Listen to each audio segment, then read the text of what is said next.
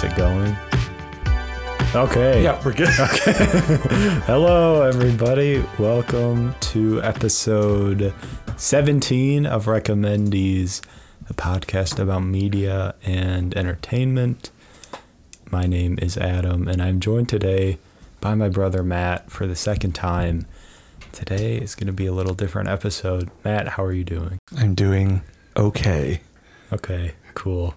It's not like it's not gonna live together. Yeah. Well, that's good. That's good. So yeah, today is very different, as you can maybe tell by the title.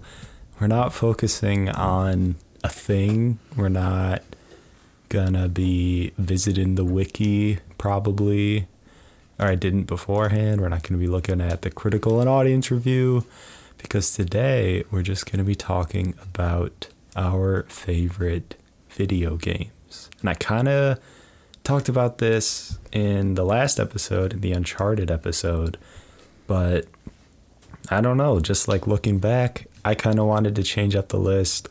Matt, you actually suggested that, like, oh, you could do an episode to focus more on that. So yeah, I was like, well, Matt, let's do it. What we're going to do It's very in theme for Memorial Day. Oh, of course, yeah. This is the Memorial Day special. Not coming out. We're recording it on Memorial Day. Yeah, actually. So just kidding. But yeah, I don't know. I think it's going to be fun. And yeah, we're going to do a little draft style thing. So Matt, you will go, then I will go, then you'll go, then I'll go. We'll each pick 5. And yeah, with each pick, we'll kind of just talk about why we like these, why we pick them. This is very not planned. Neither of us have anything written down. No, we talked about it literally yesterday. Yeah. Like, and I have the name of the games on my phone, and that's it. Oh my gosh, I don't even have the name, because I'm gonna do different ones from Uncharted, or what from the Uncharted episode that I said I'm gonna try to do different ones.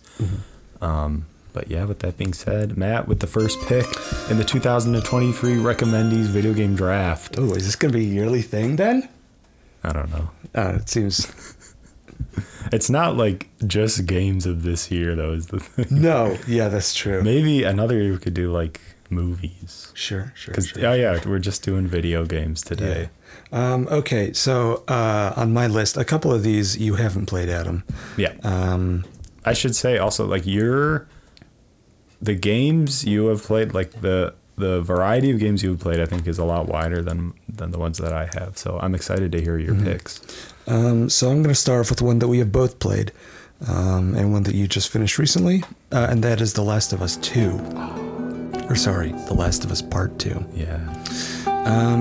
So I guess I want to go into a little bit of history on my relationship with The Last of Us series. So I didn't play the first one on release. We didn't have a PS3.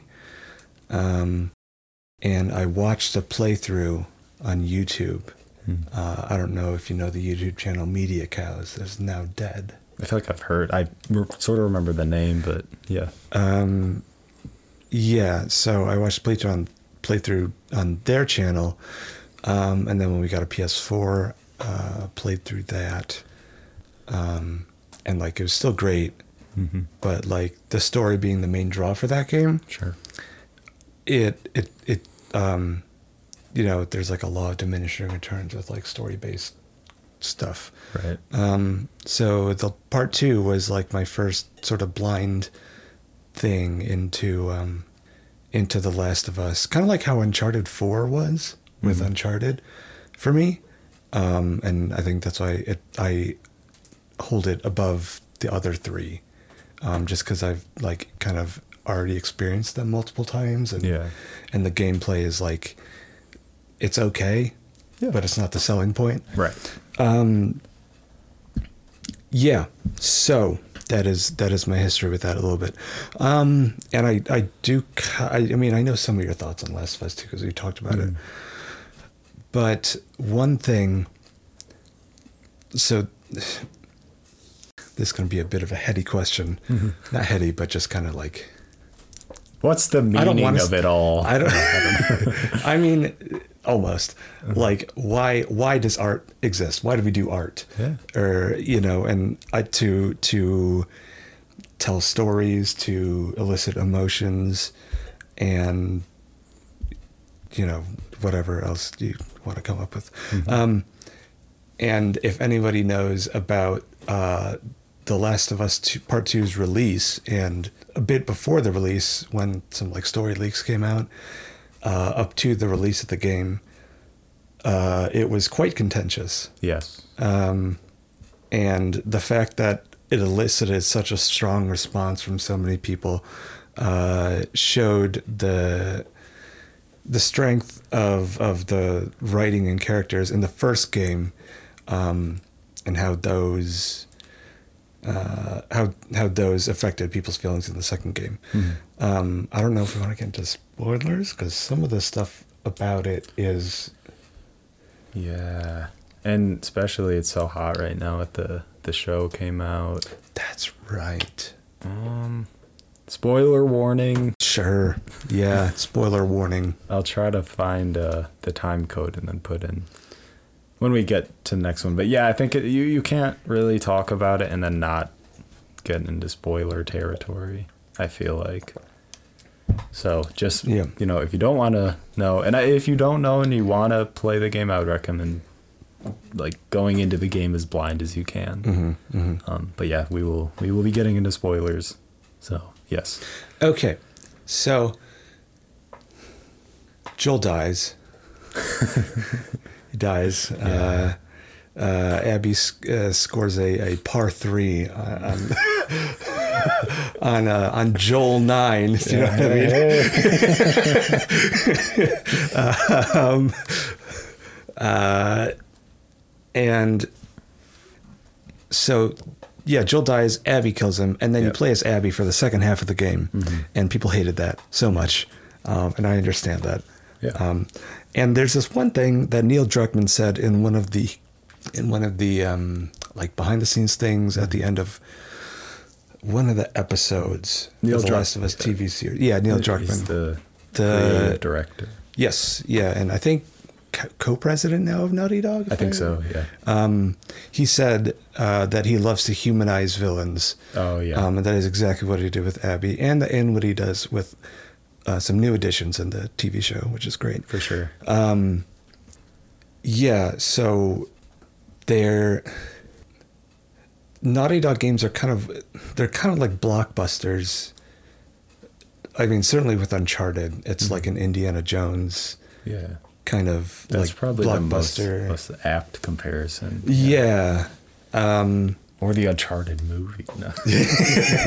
The great success of the Uncharted movie. Right. So and good. Mark Wahlberg's stupid mustache. Yeah. So thinking about it like that, it's weird. It's not weird. It's just different when they take risks. Mm-hmm. And I think they took a very big risk with Part 2. Yeah. And for a lot of people, it didn't pay off. But I think they're just like a vocal minority. I think so too. too. With a lot of people, it did pay off. Mm-hmm. And with me, it certainly did. Yeah, and it's very cool to see that studio doing interesting things with the nature of interactivity in video games, because that's kind of the thing that separates video games from movies or books or whatever, is you're in control of an avatar. And although these stories aren't necessarily like RPGs where you craft a character and make different choices to affect the narrative or whatever, it is firmly Naughty Dog is telling the story that they want to tell of this character. Mm-hmm. But the fact that, and I know I told you this, there are towards the end of the game, there are scenes where you play as both Abby and Ellie, where you have to kind of hunt each other stealthy, or in a fist fight or something. Mm-hmm. And there are some quick time events where you have to mash square. And I remember feeling physically uncomfortable doing that both the times it happened. Yeah. And the fact that a game did that to me, is really, really profound and interesting. Definitely. And I actually had a similar. I haven't listened to all your Uncharted 4 episode, unfortunately. Well, it's not kind of the whole series.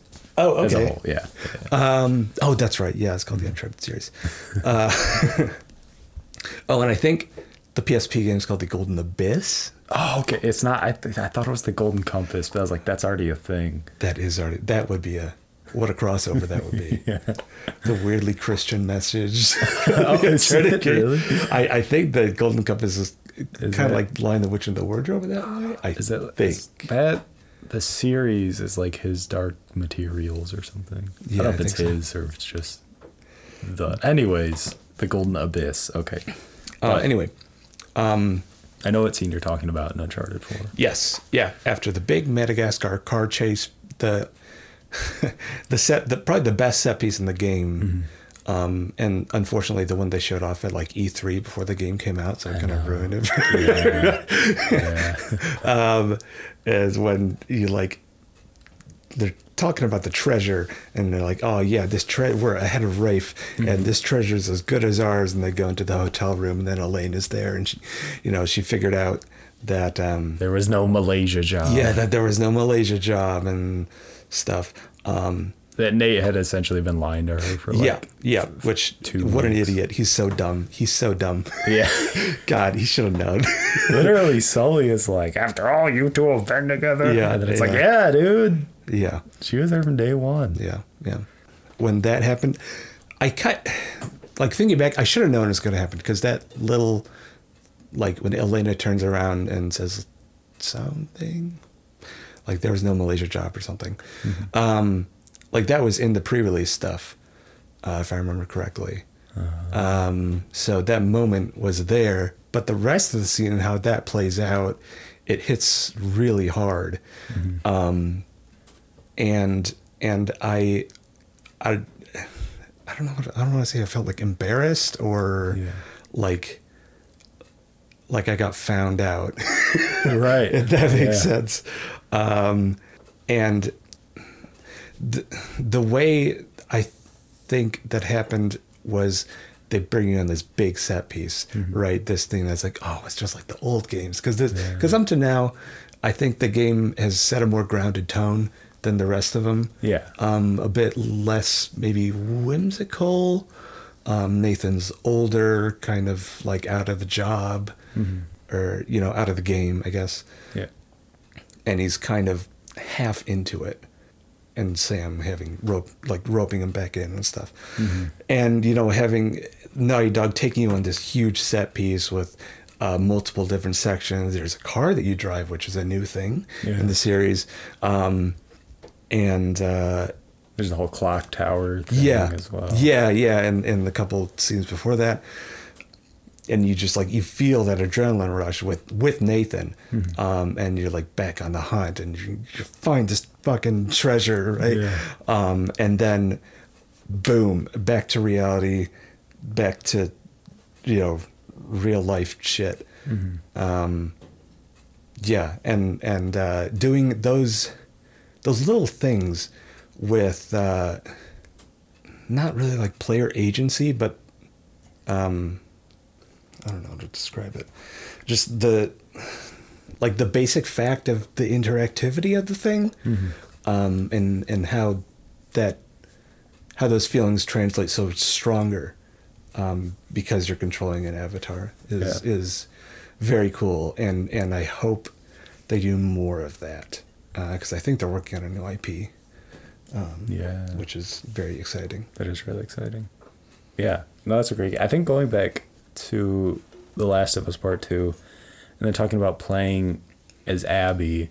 So I remember when that happened, I was like, oh man, I don't want to play as Abby. But I don't think you're supposed to feel like, oh yes, I get to be Abby now. No, there are a bunch of things that are like her fear of heights, her connection with, or her run-ins with Lev and Yara, was it? Yeah, Yara. And giving dimension to Mel and Owen, who are just these people that have like been up until now, you've been just trying to like kill Tommy or whatever. Right. Yeah. So that growing out that side of the dilemma. Mm-hmm. Yeah. I think it's because it's like, you're playing as, it switches perspectives to like the sort of main antagonist. I was like, oh, imagine if you're playing Mario, and then he plays Mario, and then halfway through the game it switches, and then he plays Bowser. And like up until then, and it's like a lot of people would probably be like, oh, this is kind of dumb. Like, why did they do that? It's Mario. I want to play as Mario. Uh-huh. But yeah, just the fact that they kind of took that risk, and I think we both think it pays off pretty well, is really cool. And yeah, it's something that, I don't know, it just, because the first game was so huge and the second game was really anticipated. Yeah, just the fact that they did that, and then in our opinion it worked, is pretty crazy, and it's just a testament to how well written I feel like the game is. Yeah, and having a huge studio like that with Sony money behind it. It's a Sony first party studio, and as I understand it, with pretty much all of Sony's first party studios, they're pretty hands off creatively. Which, then we wouldn't have gotten part 2, I guess. Yeah, definitely. All right, great So pick. that's my one. And I don't know if this was specified, I don't remember, but this is in no particular order. For me, at least. I would say for me, neither. Okay. Yeah. It sounded like you were going to disagree with me. No, I think that's smart, yeah. All right. So for my number 1 pick, this is the game, I forgot to say it in the Uncharted episode. It kind of inspired this whole thing. My number 1 pick is Sleeping Dogs. I think it's by Square Enix. I don't remember when it came out. Was it like 2011, 2012? I think around that time, yeah. It was for like the PS3, Xbox 360. Yeah, it was towards the end of that generation, I think. Yeah. It's you're in Hong Kong. It's open world. It's like GTA, but you play as Wei Shen, who is a cop who goes undercover with the Triads, and sort of has this moral dilemma, kind of, because it's like a lot of the people in the Triads are like his childhood friends. But then obviously if he's a police officer, what they're doing is illegal. And it's just like, the story is cool and the story is good, but that's not, to me, the main reason why I like it. I like it because it's so much fun. The hand-to-hand combat is probably, I don't know if it's the best part, but it's my favorite part. It's so much cooler than, like we were talking about, like in GTA 5. That has a more fleshed out like shooting and weapons system, I feel like. But the hand-to-hand is kind of not really a thing. But then in Sleeping Dogs, it takes a lot of influence, a lot of like martial arts. There's some like when if you're in cover and then you vault over cover and then aim, it goes into like slow motion. Yeah, a lot of cues from like John Woo and so it's the Hong Kong cinema. Yeah. It's really, really cool. It's also like doesn't take itself too seriously. You can sing karaoke. There's those karaoke. There's one mission where you have to sing bad on purpose you're like this guy's wingman pretty much. I think to make him look better. So you have to sing that on purpose. Like stuff like that's so fun. There's this whole little like side quest thing where you go to this island and like fight in a tournament, and then it's stylized like this old kung fu movie, and it's so much fun. And yeah, Sleeping Dogs is just awesome. Yeah, it was a, I don't know if it's like a cult classic, but it's definitely on that, like, I guess probably in terms of sales and in terms of like public headspace. Yeah, just like what people. Yeah, like how much it occupies the zeitgeist. I don't know. or did, I guess, when it came out, is a lot lower than it definitely deserves, because that was, I think, kind of the beginning of the quote unquote Ubisoft open world formula boom, with all their Far Cries and their new Assassin's Creeds, sort of, and every other open world game, kind of aping those mechanics. And Sleeping Dogs, in comparison, is quite a bit more compact. But it's still dense, and there's a lot of like there's this whole series of side activities for like racing that I never ever did in the game, but it's just like there. And I think, did you do those? I haven't done like the super long one around the entire map, but I've done a lot of them, because basically in the story there's this mission, it's like far-ish in the game, and then once you do that mission you unlock this car. It's basically like a Batmobile. Like, it has an EMP that you can like trigger it when you're near other cars and it shuts them down, and it has like a gun, and you can use that car in races. And it's also like super fast, so I'm like, okay, well, I could just disqualify other people and win the race. So was he just like win before you finish? Because I think they slow down and then they end up start. It doesn't take them out of commission permanently. Oh, but that would make that really long one a whole lot better. I know. I think the long one is on motorcycles. Oh, but yeah, I don't know. I think the driving is also, it's fun because you can like ram cars. There's like a ram button. Yeah, I don't know. It's just fun. I just recently, today I finished one of the DLCs that I hadn't played.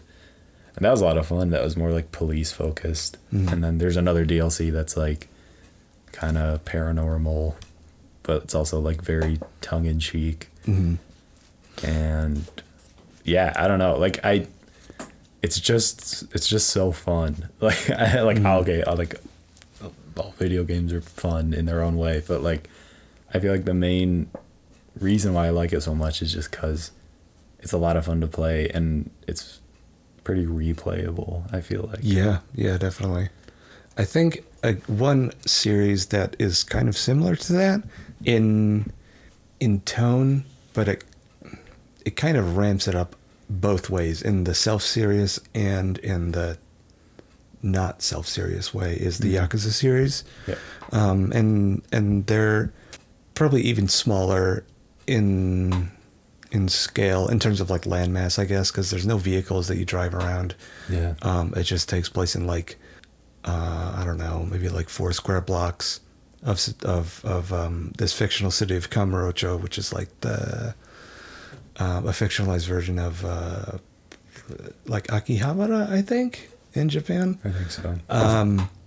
And you visit there are some other locations that you visit in specific games, but it tells like a pretty like cutscene heavy, like serious story about this like Yakuza legend who was like in the game for a little bit, and he was like the chairman for a hot second, and all the problems that it gets roped back into because of that life and stuff, and like his surrogate daughter like gets kidnapped or something like that, like a bunch of times throughout all the games or something.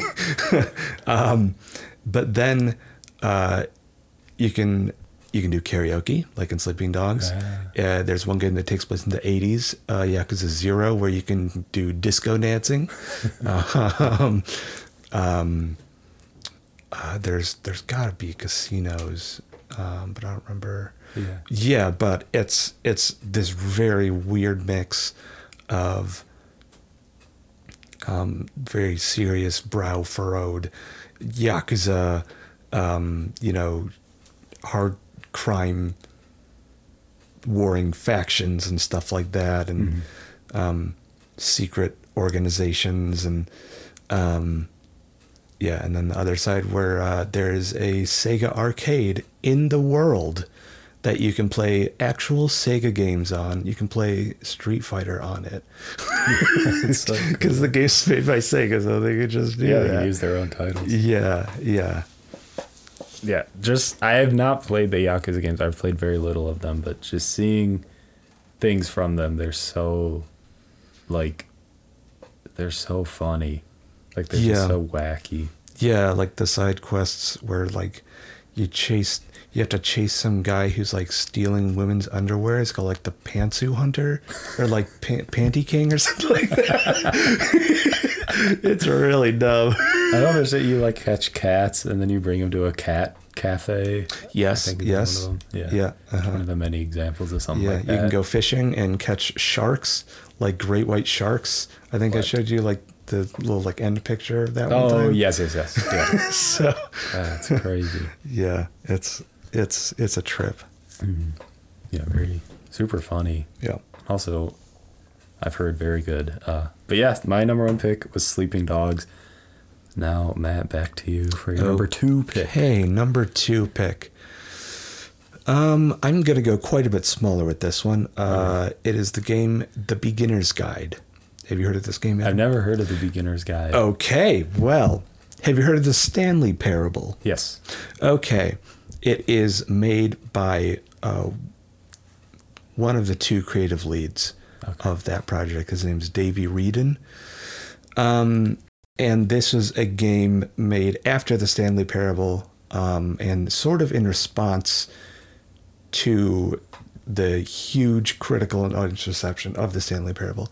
And for those who don't know, the Stanley Parable is probably not a game. If you're new to video games, I would not recommend that game because it kind of parodies and satirizes a lot of, like, video game tropes and stuff. But it's like a first person game where there's a narrator that narrates the stuff that you do, and you can do what he says. Like, the first choice is Stanley walked into a room with two set of doors. He entered the door on his left, and there's two doors to your left and right that are both open. You can do whatever. And the sort of illusion of choice in video games and stuff like that. So there's, like, kind of relatively high concept things going on there. And that's just plain old fun. And it's really, really funny. And the like the deluxe edition that came out, I think earlier this year or late last year, kind of like makes fun of like remakes, the like remake craze going on now, and like sequels and like living up to like expectations and stuff like that. Sure. Yeah, it's great. It's really good. But the Beginner's Guide is quite a bit smaller. I don't think it's a solo project, but it sure seems like it. Okay. It's another first-person game.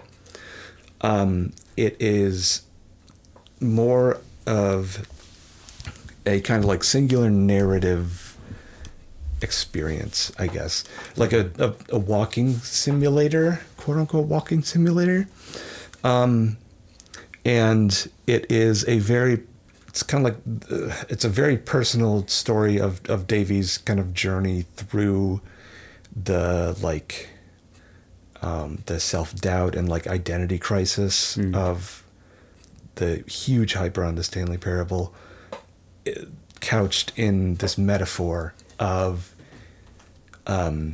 him meeting this game designer guy at, like, some conference, and he was like, "Oh, cool, send me some games to play." And it's a lot about what we can or can't or should or shouldn't infer about creators through their creations. So like Coda, the guy's named Coda, or like his code name or whatever. I was talking about the movie person. What? The movie Coda. Is it? That won Best Picture a year ago. What? Anyways, you're not talking about the movie. What? Coda? What? Yeah. I've never heard of that movie in my life. I haven't seen it. I think I had heard of it because it won Best Picture. Oh. But Anyway. the guy's name is Coda. The guy's name is Coda. Okay. And he starts making these games that get progressively darker and start talking about like darker themes. There's one that like takes place in this like huge monolithic like prison like thing, and Davey has to like it's so like frustratingly hard to progress. He has to like basically put cheat codes in the game to like finish these games that he's sending him. And he's like worried about his friend. He's worried about Coda, that maybe he's going through some things or something. Like, why is he making these games that like that seem to like hate the player for like trying to play them? Like, why do you make these games like frustrating and hard for me to play? And it's a lot about the conversation between player and creator that subconsciously happens when it's not player and creator, but like creator and consumer, I guess. I don't really like to use that word consumer, but for lack of a better term. And that sort of subconscious conversation going on there, and what we infer about them through their art. And whether we should infer things about them through their art. It's a fascinating game. And it's I don't know what else to say. I played it. I think the first time I played it was like in college, I want to say, like freshman year of college, I think. And it had me thinking about not just video games, but like art and just stuff that people create in such a different way, or like, I don't know, like have me pause at my initial reaction or something like that, you know? Yeah. That sounds really cool. That sounds like a modern take on like a Lovecraft story. Like I could see, I can't think of one in particular, but I can like think of one where it'd be some guy's friend is sending him like short stories or something to be like, oh, read over these, and they get darker and darker, and they're like, oh my God, man, what is happening? Like, oh, they talk and like they live that. in Massachusetts or something. Yeah, right. I don't know. It made me think of that, and that's okay. Like, obviously, you know, I'm kind of into that. Yeah. Stuff, but yeah, that sounds really, really cool. I'd never heard of it, and now I would love to play it. I've not played the Stanley Parable either. I really have to play that. It's very good. Yeah. And it could probably run on your Surface or whatever computer that you have. Oh, really? Probably. They're both like a Mac or a MacBook. Yep. Or probably PS4. So. I don't know if they're in console. I think the Stanley Parable is, but I don't know about that. Oh, okay. Nice. Very cool. Right. Yeah, so that's my number 4 or 2. I don't know. Yeah. My second one. Yeah. No, that's a really cool pick. I think that's because like how boring would it be if we just picked like, oh, mine is NBA 2K. You play basketball. Mine is yeah. I don't know. Yeah, like we just picked. Mine's Madden 23. Mine's Madden 22. Actually, I think the new mechanics and it's a bit too overstuffed. Actually, yeah, right. I like how Trevor Lawrence's delivery is more accurate. Yeah, I don't know. It's cool. I like that pick a lot because it's one I would guess probably not a lot of people have heard of that would listen to this, and I don't think not a lot of people period have heard of it. Just like it all. Yeah, that's so cool. Yeah. When did it come out? It came out, I want to say 2015. Okay. Yeah. Very cool. Nice. Well, my second pick is A Way Out. I don't remember the studio, and I don't remember the guy who made its name. The studio is called Hazelight. Okay. And the creative director is Joseph Fares. Yes. Okay. Fair. I remember. Yeah. So basically, A Way Out is it's such a cool game. It's a game that has to be played cooperatively. Mm-hmm. There have to be 2 players playing it, And I think it's best played in like Couch co-op. Yeah, right. You're there in person with the other person. I've never played it online co-op. Yeah, basically what it is, there are two guys, Vincent and Leo, and then, one player takes control of one player takes control of the other, and it's these guys, and you have to, like, escape prison and hunt down this guy. It takes place in, like, the 70s. I think it's one of, like, playing it makes, like, I laugh a lot playing it, but not because the game is trying to be funny, but because, like, you can be funny just because of the nature of the game, or, like, it's unintentionally really funny as well. Yeah, there's a lot of times, because the first time both me and Adam played it, it was with each other. Yeah. So there's a lot of times where, like, one player, like, goes up to someone to talk to them, and then it goes into, like, a cutscene. Black bars, go down. Yeah. And but then, only on, like, but only on one half of the screen. And then the other player can still control, like, Leo or something, just, like, walking around the hospital or something like that. And they can just, like, get in the shot. It's really funny. So, like, one person will be talking to someone, and then the other person will be standing, like, right in front of the camera blocking it. Just stuff like that's so funny. I mean, there's this scene where the characters, you arm wrestle against each other. It's just who can tap square the fastest. And I think I played it 3 times with 3 different people, and every single time it's gone. I swear it's been, like, we've been tapping for multiple minutes. Like, it's so, and then your forearm, like, seizes up. It's so hard, but it's so fun. Yeah, I just, like, the story is cool. The gameplay is, it's like, it works. It's fine. I wouldn't say that, like, stands out a lot. Yeah, it's quite it's more the concept and kind of novelty of the concept is a big selling point. Definitely. But yeah, I think because like a lot of the games we've talked about are single player games. I should say we've talked about 2 games, but they're both single player games. And this one is one that you have to play with another person, and that's kind of, I don't know, it's like what games are about. I don't know what that sound is either, but just a house. Yeah. But yeah, I don't know. It's just like sharing in that experience with someone. It's a lot of fun. The Joseph Ferris also made It Takes Two, right? Which won, like, Game of the Year at something.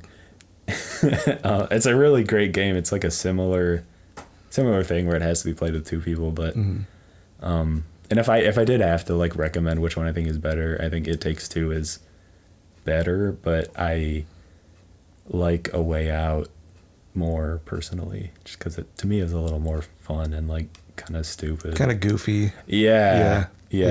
It's got, like, a B-movie charm to it, almost. That's a perfect way to put it. Yeah. Yeah. And, well, now that you brought up A Way Out, the studio Hazelight, who made both games, is part of this like, program at EA called EA Originals, and that is where EA takes these smaller teams and lets them have total creative freedom and lets them keep all the profit from the game. Oh, wow. Which I don't know if we talked about this in Firewatch. I don't remember. But it's, like, basically EA, like, supporting smaller developers as a nonprofit, which, despite all of EA's many shortcomings, is one of the coolest things that they've done. That's awesome. I don't remember. There's got to be a bunch of other things that have come out of that program, but or more things that are probably going to come out in the future or something like that. But yeah. I think the most downvoted comment in Reddit history is from, like, EA's official account, and it had to do. Oh, is that the, like, sense of pride and accomplishment at the loot boxes? Yeah, in Star Wars Battlefront 2. Oh man. Yeah. That's. When that was the thing. I know. My God, how could they? And now it's in, like, every game ever. I mean, yeah. But I think the EU is doing something. Maybe, like yeah. regulating it somehow. Or Yeah, it's not as bad. No, in Battlefront, it's not really anything. But yeah, It Takes Two.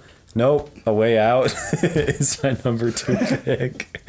Yeah, A Way Out. Really, really fun game. If you get the chance to play, I would say definitely do it. But if maybe you can't play, I think a really fun playthrough is one by the YouTube channel, The Game Grumps. Oh, yeah. Yeah, it's a good one. And just kind of see what the game is like. Yeah. Oh, and also a cool thing about A Way Out is if you don't have a person to play with locally, you can play it online with just one copy of the game. Only one person has to have the game for 2 people to play. Wow. Yeah. It's like DS download play. Sure. You could play. Yeah, one person would have a copy of Mario Kart, and then the other person could play on their DS, even if they didn't have a copy. Oh. That's really cool. I didn't know that. Yeah. A Way Out. Yeah. Very So cool. that's I think it's the same with It Takes Two. That's awesome. I assume it's the same thing. Yeah.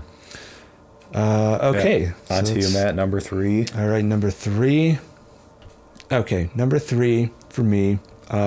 You've played a little bit of this one. Mm-hmm. Not all of it, because it starts out quite slow. Is Red Dead Redemption 2. When you said it starts out slow, I was like, oh, yeah, Red Dead 2. Yeah, yeah. It's frustrating because, like, I know Red Dead 2 is an amazing game. I know it's like, I don't know, it's objectively, like, incredible. That kind of contradicts itself, but, like, I know it's like a masterpiece of a game. I just, like, can't get into it. Yeah. And I want to, fair. and maybe I will eventually. But yeah, anyways, sorry. No, that's yeah. So Red Dead Redemption 2 is the sequel to Red Dead Redemption 1, which I have not played. And that Red Dead Redemption 1 is pretty widely regarded as one of the best open world games of its generation, like the PS3 360 generation. And I think we do have it on 360. I think I started it, got like 5 minutes into it, and forgot to keep playing or something. I don't know. That's okay. No worries.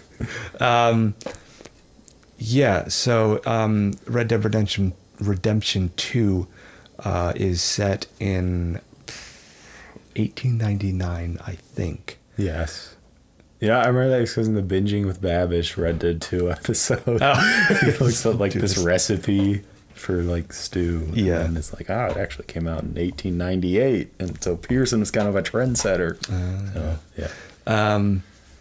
Yeah, so it takes place in 1899, and it follows, you play as Arthur Morgan, a member of the Vanderlyn gang, in a world where the time of the gunslinger and the outlaw and the cowboy is being overtaken by industrialization and modernization. And I'm sure in Red Dead Redemption 1, I should say Red Dead Redemption 2 is a prequel to Red Dead 1. Oh, did you not know that? I had no idea. Oh, okay. I knew the guy you play as in Red Dead 1 is in Red Dead 2. Uh-huh. It's not James Marsden. It is not. It's is John Marston? Marston. Okay, I knew he was in Red Dead 2, but I didn't know it was a prequel. That's great. Yeah. So you play as this man, Arthur Morgan, who has been with the gang and Dutch, its kind of front man, since he was like, I don't know if it specifies, but like maybe 10 or 11 years old or something like that. Like he's pretty much raised him. Yeah. And it follows them as they try to navigate their way in this world of creeping industrialization. And there's this one YouTuber that I watch, I've told you about a couple times, Skill Up. He, in his Red Dead Redemption 2 review, he said it's kind of like The Wire, where it's about this one story, but it's so much more about this time and this place that it takes place in, and these characters that represent that represent, you know, ideals in this time and place that are maybe falling out of fashion or something like that. And it is an incredible game. If it was a linear game, if it wasn't an open world game, it would still be incredible. The story and the writing and the characters are just some of the best. And the voice acting is really, really good. Yeah. Something I think is so cool, and this is just like watching clips from people playing the game. It's like there's things you can experience in the game, like you can find there's like a KKK meeting in the woods that you can find, or these like, I don't know, some weird like serial killer thing. But it's like you could probably play the whole game and not find those things ever, but they're just like there. Yeah. There's so cool. There's so many activities, I guess. Like there's apparently a bunch of dinosaur bones that you can find. I don't know. Or maybe that's in GTA, or maybe it's in both. I don't know. Probably. I know in GTA there's like... I know that's the alien part. Yeah, alien you can see a spaceship. Or there's a spaceship. There's an alien spaceship Easter egg in Red Dead 2. That's so cool. That's awesome. Yeah, but they're... And they're also... interestingly, going back to the little bit of the Stanley Parable we talked about the illusion of choice and the sort of like inherent limitations of the medium. Yeah. And just because, you know, you can't really just make a simulation of an actual living world or whatever. Right. Is like there has to be limits on the number of things that can happen in the certain ways that those things can happen. And some of the kind of magic, I guess, dissipates on a second playthrough, a third playthrough, or something like that. Yeah. But there are these interactions that can happen as you're just like going to a mission or something like that, where like someone, like their wagon broke down or something like that, and they need like, oh, are you going to Valentine? Oh yeah, that's where I'm headed. Okay, and then get on the horse. They kind of tell you a bit about themselves and like where they come from, what they were doing, and why they're going to Valentine or whatever. And like little stories like that that are scripted but are really good still. Yeah. I think something that's cool kind of about the world feeling alive. I think you told me about, like, I don't know, there's some guy and you like saved him somehow. I don't know if he was getting like robbed or whatever. And then, I don't know, at one point you just saved him and like did your good deed. And then you went on your way. And then later in the game, you like encountered him again and he like helped you out or saved you or something like that. And he was like, oh, it's because you helped me that one time. And it's like, you could have not done that. And then he, you know, nothing would have happened, but just like, I don't know, it's cool. It's cool because it's like, you know, you would hope if you did that to someone in real life, then that could be something that happens. Right. Yeah, just the little things like that are so cool about Red Dead 2. Yeah, and in addition to the scripted stuff, there's a lot of kind of like emergent stories that can happen. So I think I might have told you this when I first played it. So there's this one mission where, or there's a series of missions where some guy in the gang, I think he's joined pretty new. He is a loan shark basically, and you are his muscle, and you have to, you know, extort people pretty much for their money that they owe for the loan. So one of them takes place, this, like, you have to get money back from this guy who like lives in this small house like on a lake or something like that. And it's like kind of on the bottom corner of the map. And you have to go and I don't remember how the mission goes. I don't know if you like hold him up and just like take his stuff or if you kill him or something. But before I did that mission, before I even knew that was a mission, I happened upon that house because I was, I don't know, writing to a mission or something. And I encountered the family that lived there. and I think it was like a dad and his son.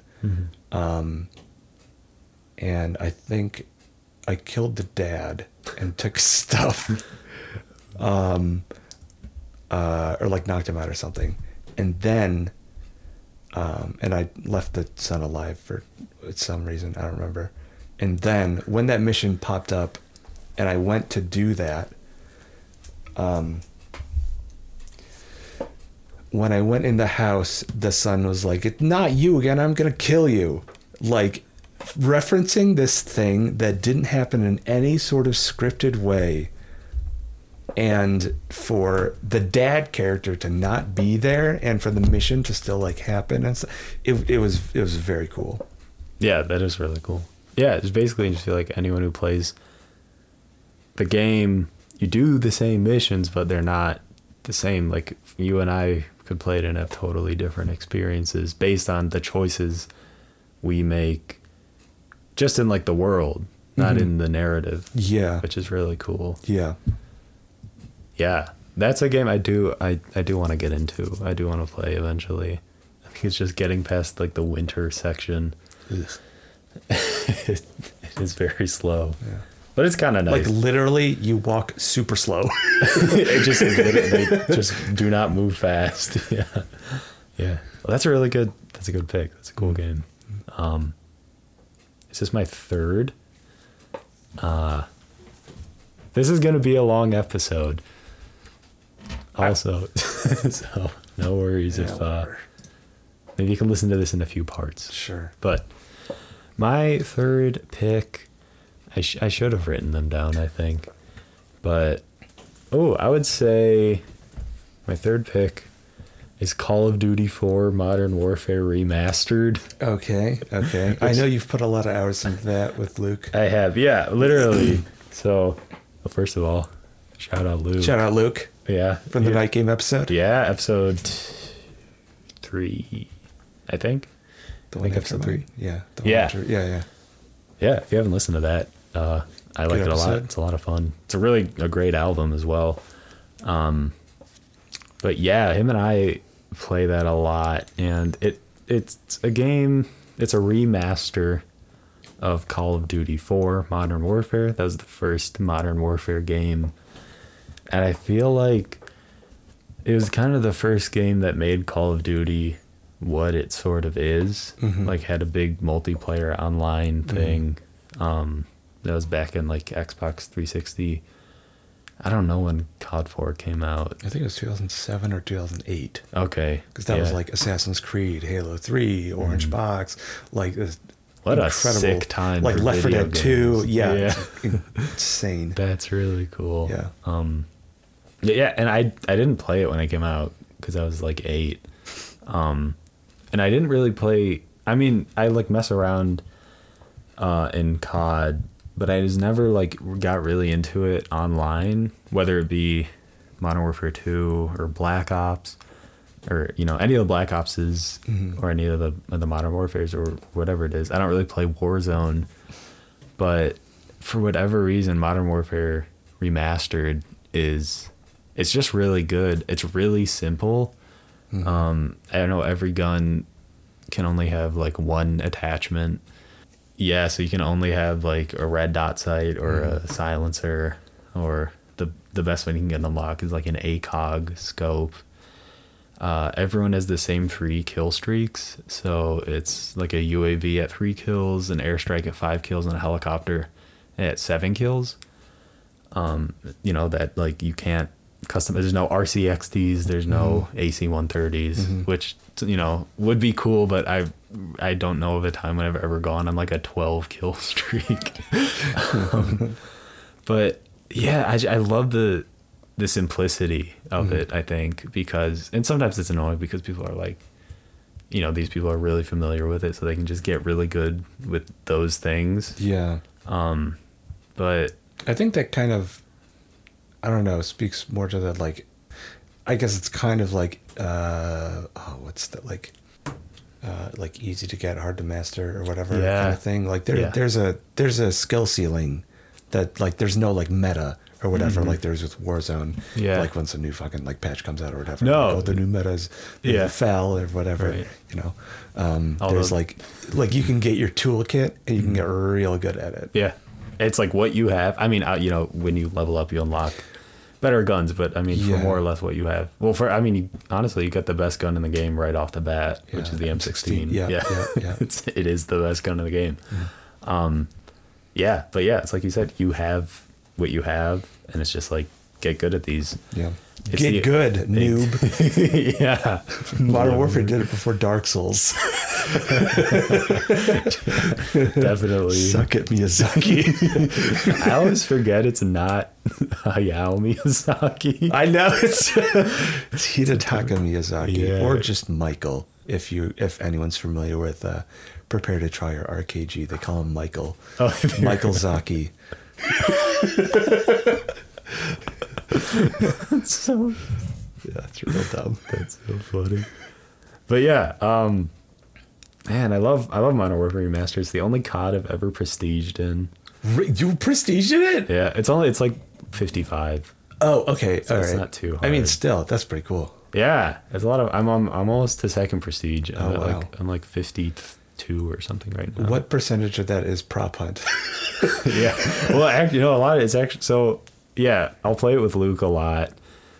And the thing that kind of stinks, and I think it's because, you know, COD 4 has been out for a long time, but also Modern Warfare Remastered has been out for a while. The player base isn't huge. So kind of the only games you can get in are like Team Deathmatch, Domination, and Prop Hunt. And Prop Hunt, it's like 6 out of every 10 times. You know, it's kind of a toss-up. Yeah. I don't think in the last year, I don't think I've ever gotten into a match of like snipers only. I played like a handful of Slasher or Michael Myers. That's what it's called, which sucks because that's like to me, that's like the most fun game. Fun, yeah. Luke and I always try. And then we're like, oh, we joined a lobby. And then it's just the two of us. Who's the Slasher? Yeah. Which kind of stinks. But I mean, yeah, Domination we play a lot is a lot of fun for when you want to get nice and sweaty. And then Prop Hunt is, you know, I mean, it's pretty wacky, but I think it's my favorite COD. It's safe to say. And yeah, that's my number 3 pick. All right. On to you for number 4. All right. Yeah, I like I Am Number 4. Remember that movie? I do remember that movie. Yeah. Well, you are number 4 right now. I am number 4. Doesn't make... All right. I'm just going to say this right now. All mine are single-player games. Okay. And it's... I don't know. It's nice to have a little variety because I don't play a whole lot of multiplayer. So, yeah, it's cool. Yeah. So my next pick is Disco Elysium. It is a game that came out, I think, in 2018 or 2019. No, that's not correct. I don't know. It came out sometime after 2019. I think maybe... I think Adam's looking at it right now. Yeah. It came out pretty recently, within the last 5 years. 2019. 2019. Okay. The original came out in 2019. There was a Final Cut version, which added VO, voice acting, or voiceover, in 2021 or 2020? 2021. 2021. Yeah, the Final Cut. Yep. So I did not play the game when it originally came out. I played it when the Final Cut came out. And even before that, it like won a bunch of Game of the Year awards and like best writing and stuff like that. It is an isometric CRPG. So what that means is isometric is the perspective. It's kind of looks kind of like perspective-wise like tilt-shift photography. Not quite bird's eye, but not quite like looking from the side, kind of like diagonally down. and CRPG means classic RPG. So RPG is role-playing RPG, game. classic role-playing game, and that means it borrows and kind of like simulates mechanics from tabletop RPGs like Dungeons and Dragons. So you have like skill checks to, like, if you want to bust down a door, you would have in like D&D, like roll a strength check or whatever. So this system also relies on like dice rolls for skill checks and stuff. But the thing that makes this game very interesting, well, is manyfold. But a couple things is this game is the studio that made it is part of a there's some weird like business stuff happening, and like I don't know, but when it was made, it was part of this creative collective called Zaum or something, ZA/UM. Yeah. And the game is based on a world created by an Estonian author, Robert Kurvitz. And he actually like wrote a book in the Disco Elysium world that like sold like under 5,000 copies or something like that, and like hopefully getting a reprint in English, which would be awesome. So that's just like a interesting thing to happen for a game to have this much success. And then on the game side of it, the skills and sort of traditional gamey things in it are not quite, there aren't really like analogs to other RPG systems. There is, I guess, for example, there's this one skill called Shivers. And all the skills are named really interesting things, and the art is incredible. The art is really my really desktop cool. background is a art of what are they called, memory something, or like thought patterns or something like that. They're like perks, sort of. So one skill is called Shivers, and if you leveling that up, I don't know what the description reads, but it like makes you more in tune with the city. Wow. So you play as this detective who has amnesia, and you have to solve this case of some guy that got murdered in the backyard of the hotel that you're staying at, while also trying to find out who you are, which is the basic story of your game. And you have a partner called Kim Kitsuragi, who's great, and you meet a host of colorful characters along with trying to solve this mystery. It's just funny. I'm picturing they're like, we have our best detective on the case. There's just one thing. He has amnesia. It's like, wait, what? Okay, I guess. That's funny. Oh man, making like a network procedural, like Disco Elysium in a network procedural style or something. That'd be.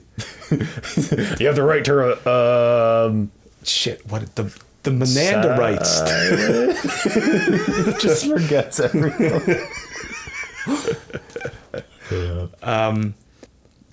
There is something about this game and the way the art and the writing and the voice acting and the music and how it all comes together to form an atmosphere and a tone which is just, I don't know how to explain it, but it's one of the coolest video games I think I've ever played. It has such a sense of style that is evident in like the menus even. And there's this video, I don't know what YouTube channel it's on, maybe like GameSpot or something, but there's this video of Robert Kurvitz talking about the UI design of it, because it's designed quite different than other RPGs where you would have like the bottom like third of the screen would be the text or something, and like the little character picture on the side. But in this one, it takes up like I don't know, maybe the right fifth of the screen, and it scrolls up and down, kind of like you're like swiping on your phone or something. Yeah, so it's like a 20-minute video where he talks about the UI design of the game, and it is so cool. That's really cool. Yeah, there are. Oh man, I don't know. There's a bunch of things that I don't. Probably should have written something down. That's the nature of the podcast. Yeah, man. nature of the pod. Yeah, off the dome. Yeah. Yeah. If I remember, it's like $30, maybe $40 at full price, and probably you could get it for cheaper somewhere. It's really good. It's really, really good. Do you think you have to have like previous experience with RPGs to get into it? Or did you, I guess? Not quite with like classic RPGs. Like I know Dungeons and Dragons because I watched Critical Role a whole bunch. So yeah. I know like pretty much how the like basic systems work, but I don't think it's necessary. Yeah, no, I don't think so, because it's not like it like plays on any tropes or anything, or like is self-referential. Gotcha. It's just like it's like just I don't know, it just kind of like puts an interesting twist on these systems. Yeah. Wow, that's really cool. I've heard you talk about the game a lot.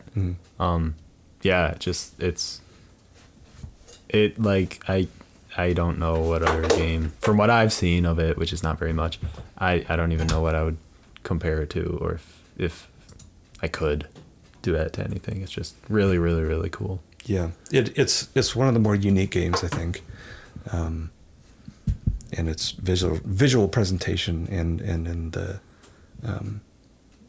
like I don't know how like different character builds, and like on the subreddit there are like references to things that I didn't even know like were in the game, or like I forgot, oh, when you open this one crate or something, then this whole other thing happens, and I don't know, it's really that's cool. Yeah, I think it's cool it's cool when something is so impactful to people, that just like seeing how much the player base sort of latches onto it and makes their own inside jokes or memes, or just like has discussions about things.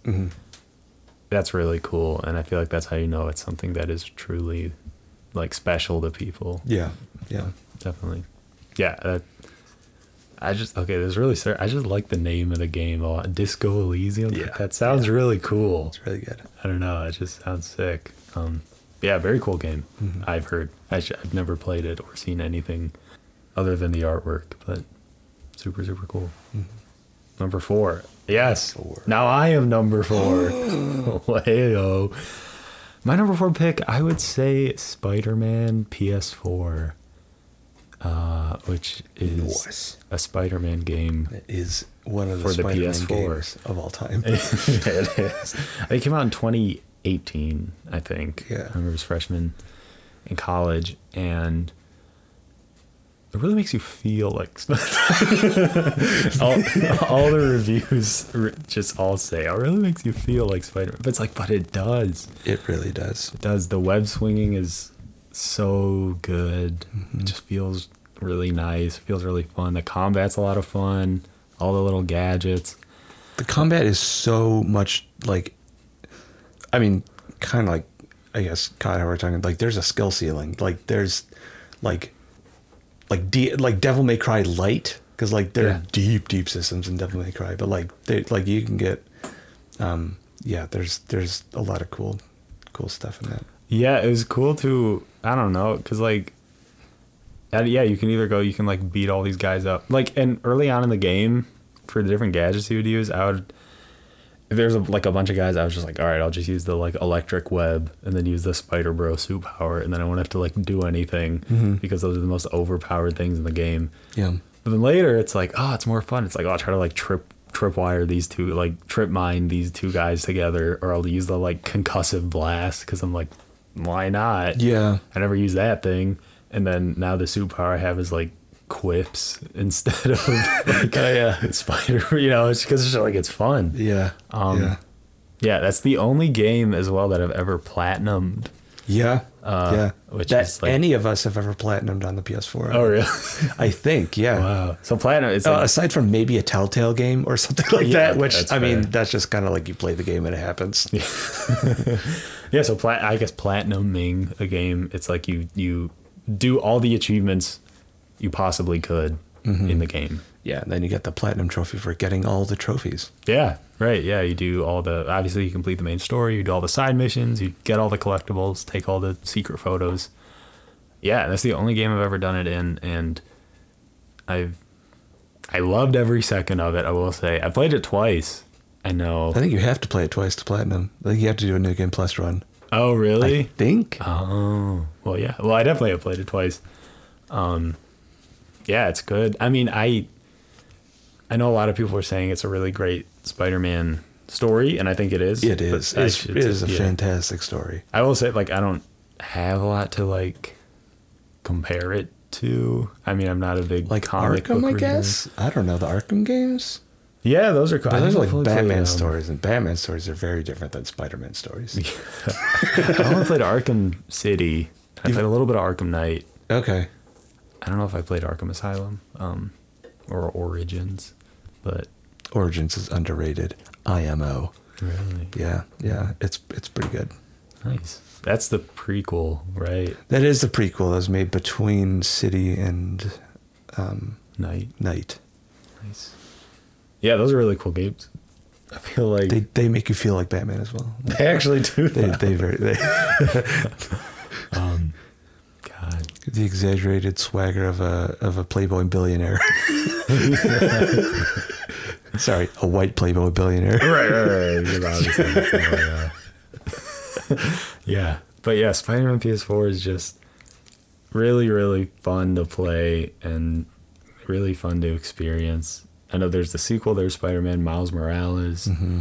And then they just kind of showed some footage of a sequel to those games, I guess, which is just going to be called Spider-Man 2 for now. Yeah. So I guess Miles Morales was like a spin-off, technically. Yeah, it's a bit smaller. Mm-hmm. I haven't played Miles Morales, but it looks really cool. It looks very similar. So I'm sure it's a lot of fun as well. But yeah, I'd say Spider-Man PS4 is my number 4 pick. Nice. Last but not least, number 5. Last but not least, number 5 is Outer Wilds. I've heard you talk about this game. It is. I know we didn't say this is a numbered list, but it might be my number 1. Is the Tom Brady of the draft, perhaps? Sure. Because he got picked really late, and it was really good. Oh. He was like the 199th pick or something. What? Who was number 1 that year? I don't know. That's a great question. But yeah, wait, here. You keep talking about You can keep talking about Outer Wilds. Anyway, Outer Wilds. So it is a first-person space exploration puzzle game, kind of like mystery puzzle game, and it is completely non-linear. So in the game, you have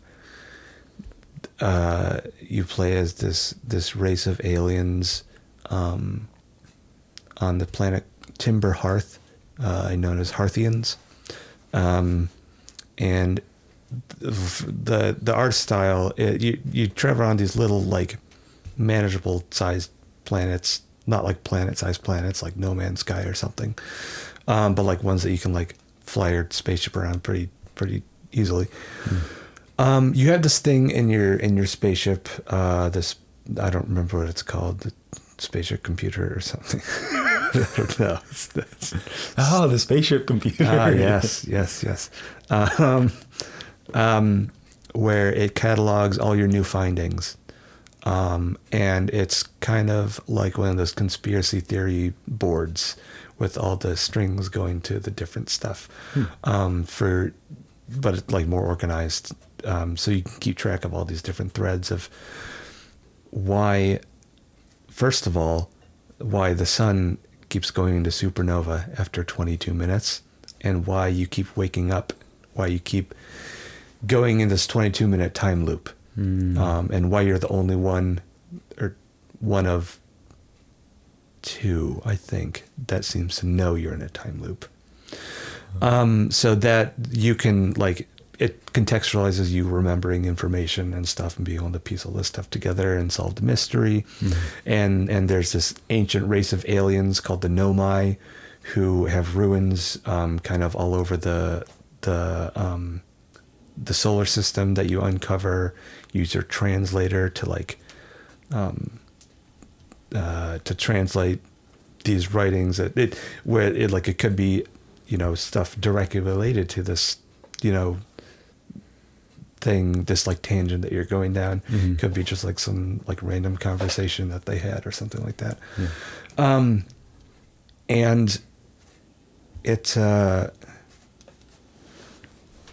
don't know, I really don't want to spoil anything. But and I know I've told you this about the game, but it is one of those games. I mean, I'm sure there are other games there, where you don't get any upgrades. There's no skill trees, nothing. You have all the tools that you need to complete the game when you start the game. And it's just figuring out how those work, how those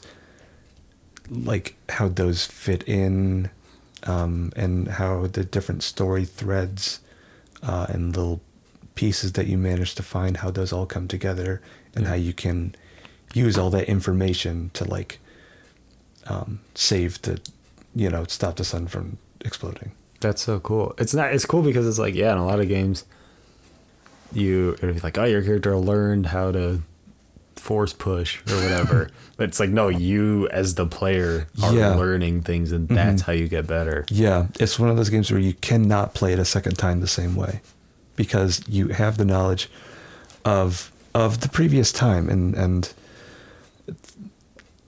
yeah, it is really really, really cool. And I think it might have started off as a student project, but I'm not sure. Oh, that's awesome. Those kind of games are really, really, like Portal started off as a student project. No way. Yeah. Wow. Yeah. That's crazy. Yeah. Yeah, that's a game I know you've heard. I've heard you sing the praises of a lot. And and one other cool thing. So, I don't know how much of the like physics and stuff is like simulated. But I think they had trouble with like the character jumping or something some time into development. Yeah. Or I don't know, something like that. So they like instead of like scripting stuff, they decided to simulate stuff. And what happened was when you jumped, you exerted like a tiny, tiny, tiny amount of force onto the planet. Like in real life happens, you push down on the planet, like push down on planet Earth when you like jump up in the air, right? Because the equal and opposite forces and all that shit. Yeah. Like that, like I don't know. That is so a thing you would never think about to happen. It's wow. Very interesting. And there's a I think there's a no clip documentary on YouTube about Outer Wilds. And how the game kind of came to be. Wow, that sounds really interesting. Yeah, that's cool. That sounds like a cool game. I like space mysteries, I guess. I don't know. It's just probably just sci-fi, not space in particular, but like that's very cool. And games that are mysteries are really interesting, I think. Yeah, and it's kind of like a detective game, I guess. Sort of. In that you gather these disparate pieces of information, and there are sort of connections made for you, but only in that, like, to like kind of like keep them organized, I guess. Not so much as like drawing conclusions for you on how to do things. Yeah, I get you. Like that is all on you to figure out how this thing relates to this other thing. Oh, so then if I use this to get into this other place that I couldn't get into, then like, you know, or like at like the 22-minute time loop is short enough where like specific things always happen at specific times, because there's some like there's these two planets called the twins, where they're like a dual planet system that rotate around each other as it rotates the sun. And at the beginning of the time loop, one planet is covered in sand, and as the time loop goes on, the sand gets sucked from this planet with the sand on it. All the sand gets sucked from that to the other planet, and it reveals stuff on the first planet, and it buries stuff on the second planet. So you have to think about when you're doing stuff, and Wow. Is 22 minutes in real time? Yep. Yes, in real time. Oh, that's cool. Yeah. Wow, that's really cool. Yeah, so that's my number 5. Number 5. And I don't want to make this episode any longer than it needs to be, but No, I do have I have a bonus. Yeah. After you do yours. Yeah. Well, first of all, I do want to say the number 1 pick in the 2000 NFL draft was it was Courtney Brown. Who? Exactly. Out of Penn State to the Cleveland Browns, which is kind of fun. Nice. But yeah, he was considered a bust. Oh. But yeah, anyways, that was on my mind. But yeah, my number 5 pick. You know what? We'll each get a bonus one, so it's technically a top 6. But sure, who cares? It's a top 5. My number 5 pick. I didn't think of this one until like 20 minutes ago. All right. But I'm going to say the Beatles Rock Band. Okay. And I think just, you know, Rock Band, Guitar Hero, those are fun. I don't know if rhythm games are as big now as they were 10, 15 years ago. Clone Hero has a pretty sizable audience. That's true, actually, yeah. Beat Saber. Well, I guess that's not super recent, but yeah. Hi-Fi Rush is sort of a rhythm game. Oh, God, that game is so good. It's so good. It's like a rhythm game plus Devil May Cry, and it's awesome. It looks so cool. But yeah, I'd say the Beatles Rock Band, because we had played Guitar Hero. I don't know if we had 2 or 3 first. We had both of them at some point. Mm-hmm.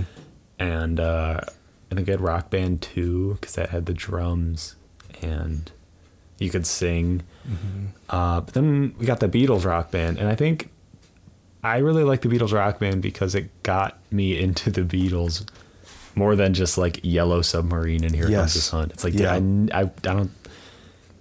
When I was in 4th grade, I would not have heard like I Me Mine, right? Or like did Mom and Dad get that for us for Christmas? Like Beatles Rock Band? Maybe. I don't know. Yeah, I don't remember. It could be. Yeah. I know it's cool because that's a game that they could play and enjoyed playing. I remember your dad singing like Twist and Shout. Yeah. You know, because it's like songs they obviously know. Yeah. And I definitely like knew better than we did.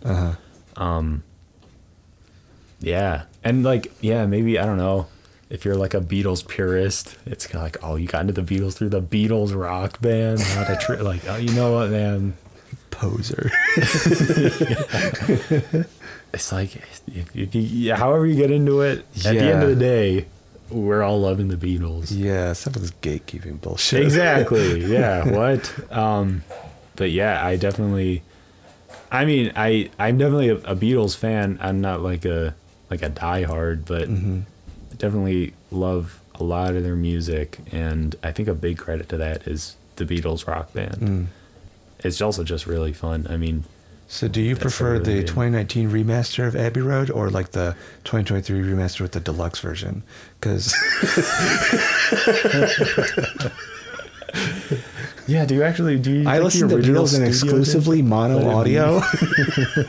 It's so, I love all those memes. It's like listening to the Beatles with one earbud. And it's just like, yeah, it's like, ooh, ah. Because it's just really, it's so funny. Yeah, I mean, not that like the Beatles are a band that needs, they're the Beatles. I mean, they're, you know, it's what a lot of people would say is the best band ever. And yeah, it's just really cool to be able to like play those songs. Yeah. Yeah, it's, I think, of course, you know, even if you're not into video games, if you like the Beatles, you can at least probably have fun playing it. You could just basically just be like karaoke. Yeah. You know, if you don't want to play the instruments, but even those are pretty easy and pretty self-explanatory. Yeah. And party games are at least as far as I know are quite lacking in today's gaming environment. Yeah, there's They like were a big that, thing like when the Wii came out. Yeah. Because the Wii was like a family console. Right. I know there's that like, it's like Jackbox party game that has like Oh quick yeah, flash. like stuff on your phone and stuff like that. Yeah, which is fun, that- which is that- really they're cool. like, yeah. Those are a lot of fun. I mean, it's like, reminds me of like Kahoot, sort of. Sure, yeah. Yeah, but yeah, the Beatles Rock Band, I would say, is a lot of fun. All right, now on to the bonus picks. All right, bonus round. Yeah, so you know what? Maybe these aren't even our favorites. Maybe these are just games we like, or maybe they are our favorites. I don't know. This was probably one of my favorite. It is a series. It is the Mass Effect series. You've recently-ish played these, right? Yeah. Oh God, I don't remember when it was. Was it last year? I think it was like maybe around last summer or fall. I don't know. I played the Legendary Edition, which so the Mass Effect series. I think Mass Effect actually came out in 2007 as well, in addition to all the other incredible games that came out that year. BioShock as well, like Oh my god, crazy, yeah. And then I think Mass Effect 3 came out in like 2013 or 14. So it's a trilogy. The game is a trilogy, sort of a quadrilogy with Mass Effect Andromeda, which I also played. Which, I mean, I think people hate on it a little too much. Is that like a spin-off? It was the next Mass Effect game. It was like a big thing, and like they're like going to the Andromeda galaxy to like build a new colony or something. Huh. It was the one with the crap facial animations. Anyway, but I'll just talk about the trilogy for now. So the Legendary Edition was I think it was 2018 or 2019 they re-released remastered versions of the first three games in like one package. And I had never I had always heard really good things about the Mass Effect trilogy, bar the ending of 3, which whatever, it's fine. But so this is an RPG, an action RPG series, in the third person perspective. No, I'm doing it in the passive voice. And it is set in space. There's a whole bunch of lore about like humans' first contact with the aliens and this like galactic council, pretty much, of like the different like prime alien races, kind of like the big ones, and like how the humans got on there, but they got on there kind of fast, so that's kind of a weird thing. I don't know if that's like a lore inconsistency or whatever. I'm sure someone is. Oh yeah. I actually, that. after I played the games, I listened to this Mass Effect Lorecast, which is very interesting. Yeah, so it's an action RPG series. And it's like I guess like a space opera series, kind of. Okay. You control Commander Shepard. It could be either male or female, and you can like make sort of your like backstory as like a sole survivor of like some like attack on Earth or something, or like a soldier or something like that. And you like choose your class, whether you use like whether you're like proficient with like stealthy stuff or like going in guns blazing, or like it's not magic, it's called biotech, but it's sci-fi magic pretty much. It's basically using the Force. Yeah. Okay. Yeah, so make your character and you set off on this adventure with the squad who you accrue crewmates throughout the first game and sort of the second game as well. But it is I didn't know what I was expecting going into it. And it's really, really good. Duh. It's actually like not fun. really good. I don't know what we're talking about. But the way that, so with games like this, with a lot of lore and history, it's, I could imagine it's an extremely tough challenge for the writers to introduce a lot of that stuff that's necessary to kind of understand the world, but not kind of like front load it excessively. And I think that is one of the things that these games, especially the first one, because it's just like a new thing, does really, really, really well. Like you have a diverse set of companions, a bunch of different alien races who have their own histories and relationships with each other and like with humans, and like this one race is like overbreeding or something, and so like this one other race that's like known for like their scientific like abilities or whatever, like made this thing called the genophage, which like made the males like less virile or something like that. And then that's like a big point of contention in between one of your crew members named Rex and another guy of that race who's like your scientist pal or whatever. Is Rex a captain? Has he had? No. Oh, okay. It's WREX as well. I heard you talking to Asia about that. You call me Captain or Sir. Yeah. So you it's actually kind of funny, and I told you this, I remember telling you this after I finished the first game. So after you go on a mission with like your characters, and like depending on what happens on the mission, like a big event could happen that changes like stuff in the political sphere of the whatever, and you, what you're supposed to do is go on the mission, stuff happens. Ooh, I wonder what Liara thinks about this. I wonder what Dr. fucking what's her face thinks about this. So you go talk to your crewmates and like form relationships with them and stuff. And I didn't do that until like the last like couple hours of the game. So how have you guys been? Yeah, man, we've just been going on these missions nonstop. I haven't checked in with you guys in like weeks or something.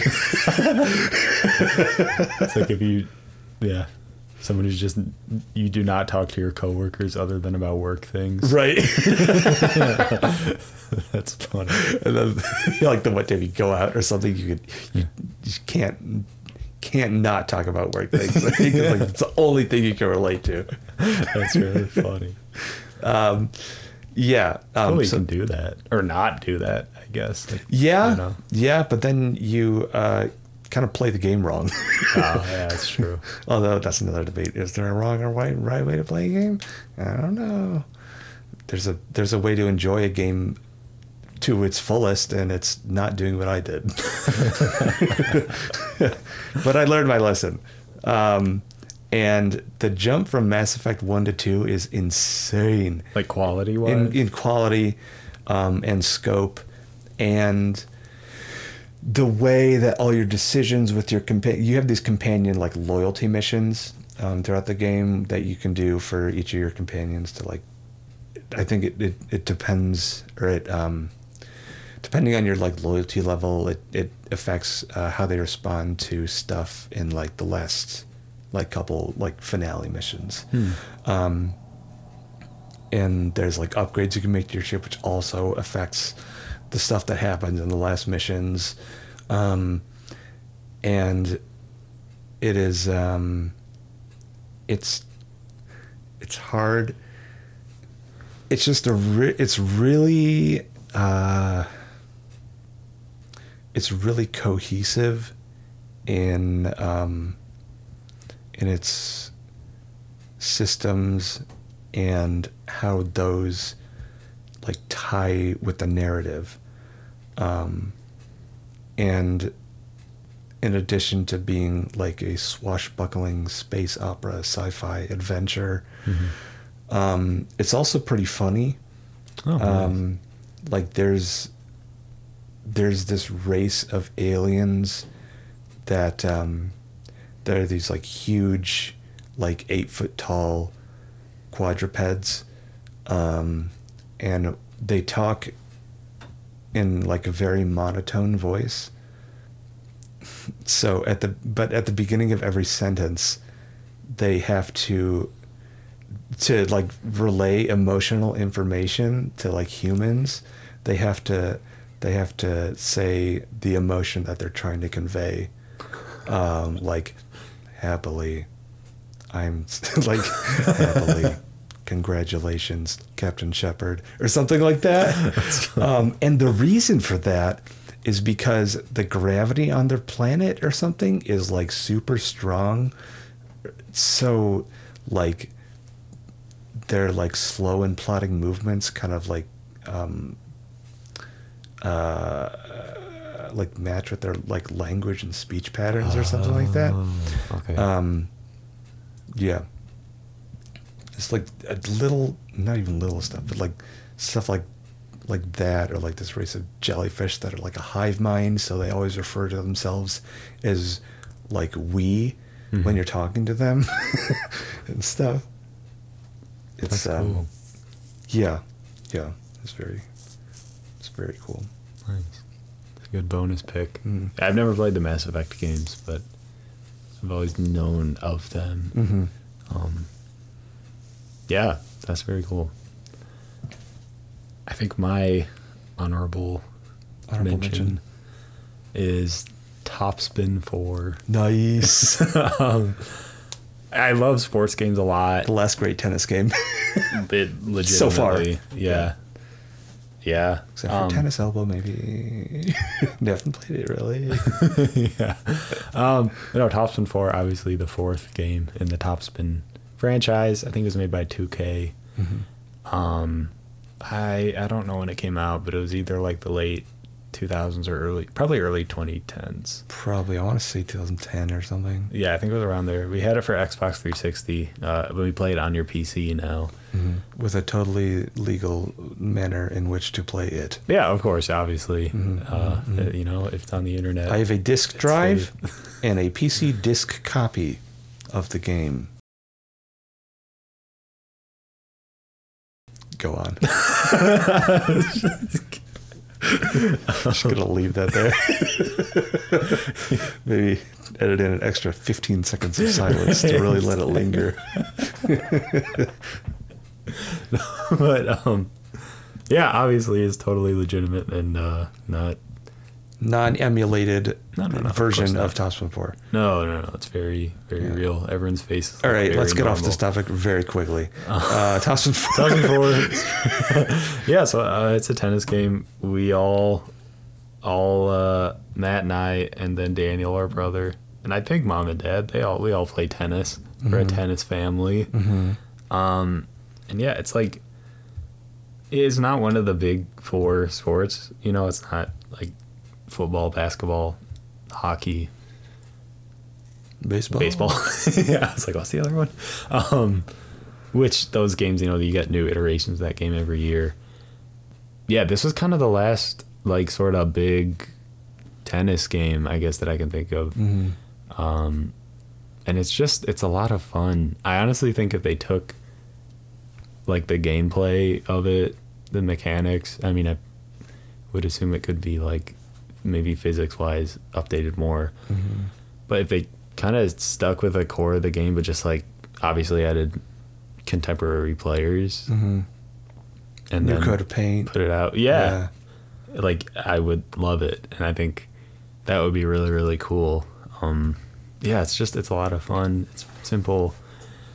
Something that's really funny is, so like Andy Roddick is in the game because he was like on the tour when the game came out, and I feel like to me he's super OP because his serves Ridiculous. are insane. But It's like in real 20 life, miles an hour faster than anyone. legitimately, yeah, they go. Anyone else. It's like 140 plus 150, miles. Yeah. But in real life, I mean, Andy Roddick was good, but he was not like, he didn't dominate the way you can with him in Topspin 4. No, he was a pretty high profile American player, but I think it was, well, one, because his serve was incredibly fast. Yeah. Yeah. And he was kind of a hothead, if I remember. I think so as well. Yeah, I mean, obviously that time. I think he might have been probably the highest ranked American at one point, yeah. I don't even know who else, in like his James prime. Blake. Yeah, I guess James Blake. Jack Sock has been... Yeah. He's more of a recent player, though. I think so. Donald Young, I haven't seen him in a while, but he was in there for a bit. Did you know James Blake and John Mayer were friends as children? What? Yeah. Are they still not? Are they not friends anymore, or what? I don't know. Oh, no James Blake updates from John Mayer Not that I've heard. on his Instagram lives or whatever. I don't know if he hasn't done one in a long time. Oh, next time he does, you should ask him. How's James Blake? Yeah, I don't know. It's super random. But that's like, but yeah, I don't know. So like Andy Roddick's super good, and then there's something in 2K, like NBA 2K. That's a joke, and it's about Gerald Green. So Gerald Green, as a player, he was one of the guys. He was really athletic, and he was good for like, I don't know, 5 to 10 highlight dunks a season. Did he But- do the cupcake? Yeah. Okay, Yep, he's the in guy who dunk blew up contest. the cupcake in this dunk contest that he won. Yeah. Right. Yeah. So he's definitely remembered for his athleticism and his dunks. Stats wise, I don't know. He'd probably get you like 12 to 15 points a game at his best. So he's not like an all-star. Right. But in those, he played in like the 2000s and 2010s. In the 2K games he's in, he's like, he can be like prime Jordan. What? Just because he's so athletic, he can just dunk over everybody. Okay, So- and those stats in Yeah. those games are like really suited to like the video game. Yeah, exactly. Yeah, he's like who you would want as a video game. It's like, That's funny. yeah, it's like how you can be really good with like Thon Maker in 2K19 when Thon Maker was obviously not very good in real life. Yeah, I feel like Andy Roddick is the Gerald Green of Topspin 4. If that makes sense. But yeah, it's just a lot of fun. I mean, it has like a career mode, which is kind of cool. You play small tournaments and work your way up, and you can level your guy up. Yeah, It's not like a story. that's really. pretty boring to be honest. Yeah, it's really easy. Yeah, even on I play on the hardest difficulty, and it's just boring. Yeah. I just stop playing because it's boring. It's like more fun picking out to me like what racket to use than actually playing this. Yeah, and there's not even that many options. No, it's kind of lackluster that arena. Yeah, which if they made it today, could definitely update that. Yeah.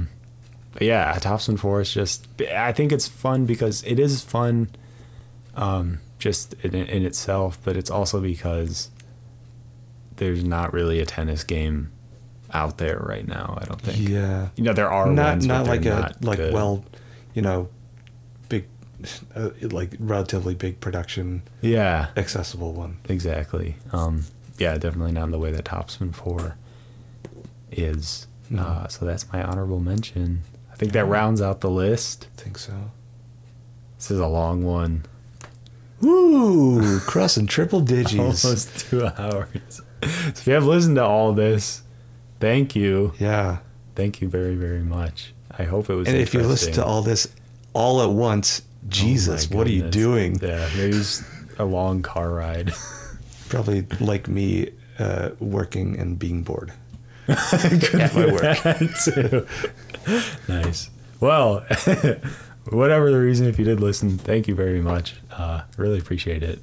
This was a lot of fun. Yeah. It was cool kind of just talking and not having notes or not preparing anything. Yeah. That was nice.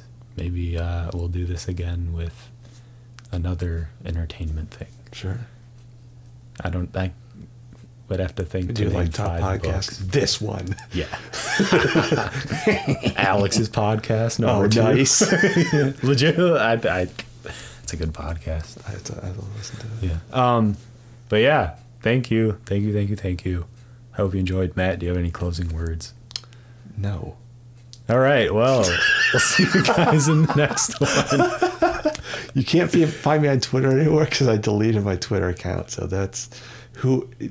I don't know. I don't think I've ever had a Twitter account. I made a Twitter account. Was it like for a school thing or something? It was to play Madden Mobile. But I don't know if I needed to. I don't even know why I did. But yeah, I never used it. So You get football bucks. probably something like that. Yeah, if you like sign in Uh-huh. with your Twitter. Yeah. I didn't even play that much Madden Mobile. Oh, that's not on your top 7? No. All time? Darn. Yeah, I was just outside. Oh, It it's was- number I 11. was in Madden Mobile. Nice. All right. Bye. Bye.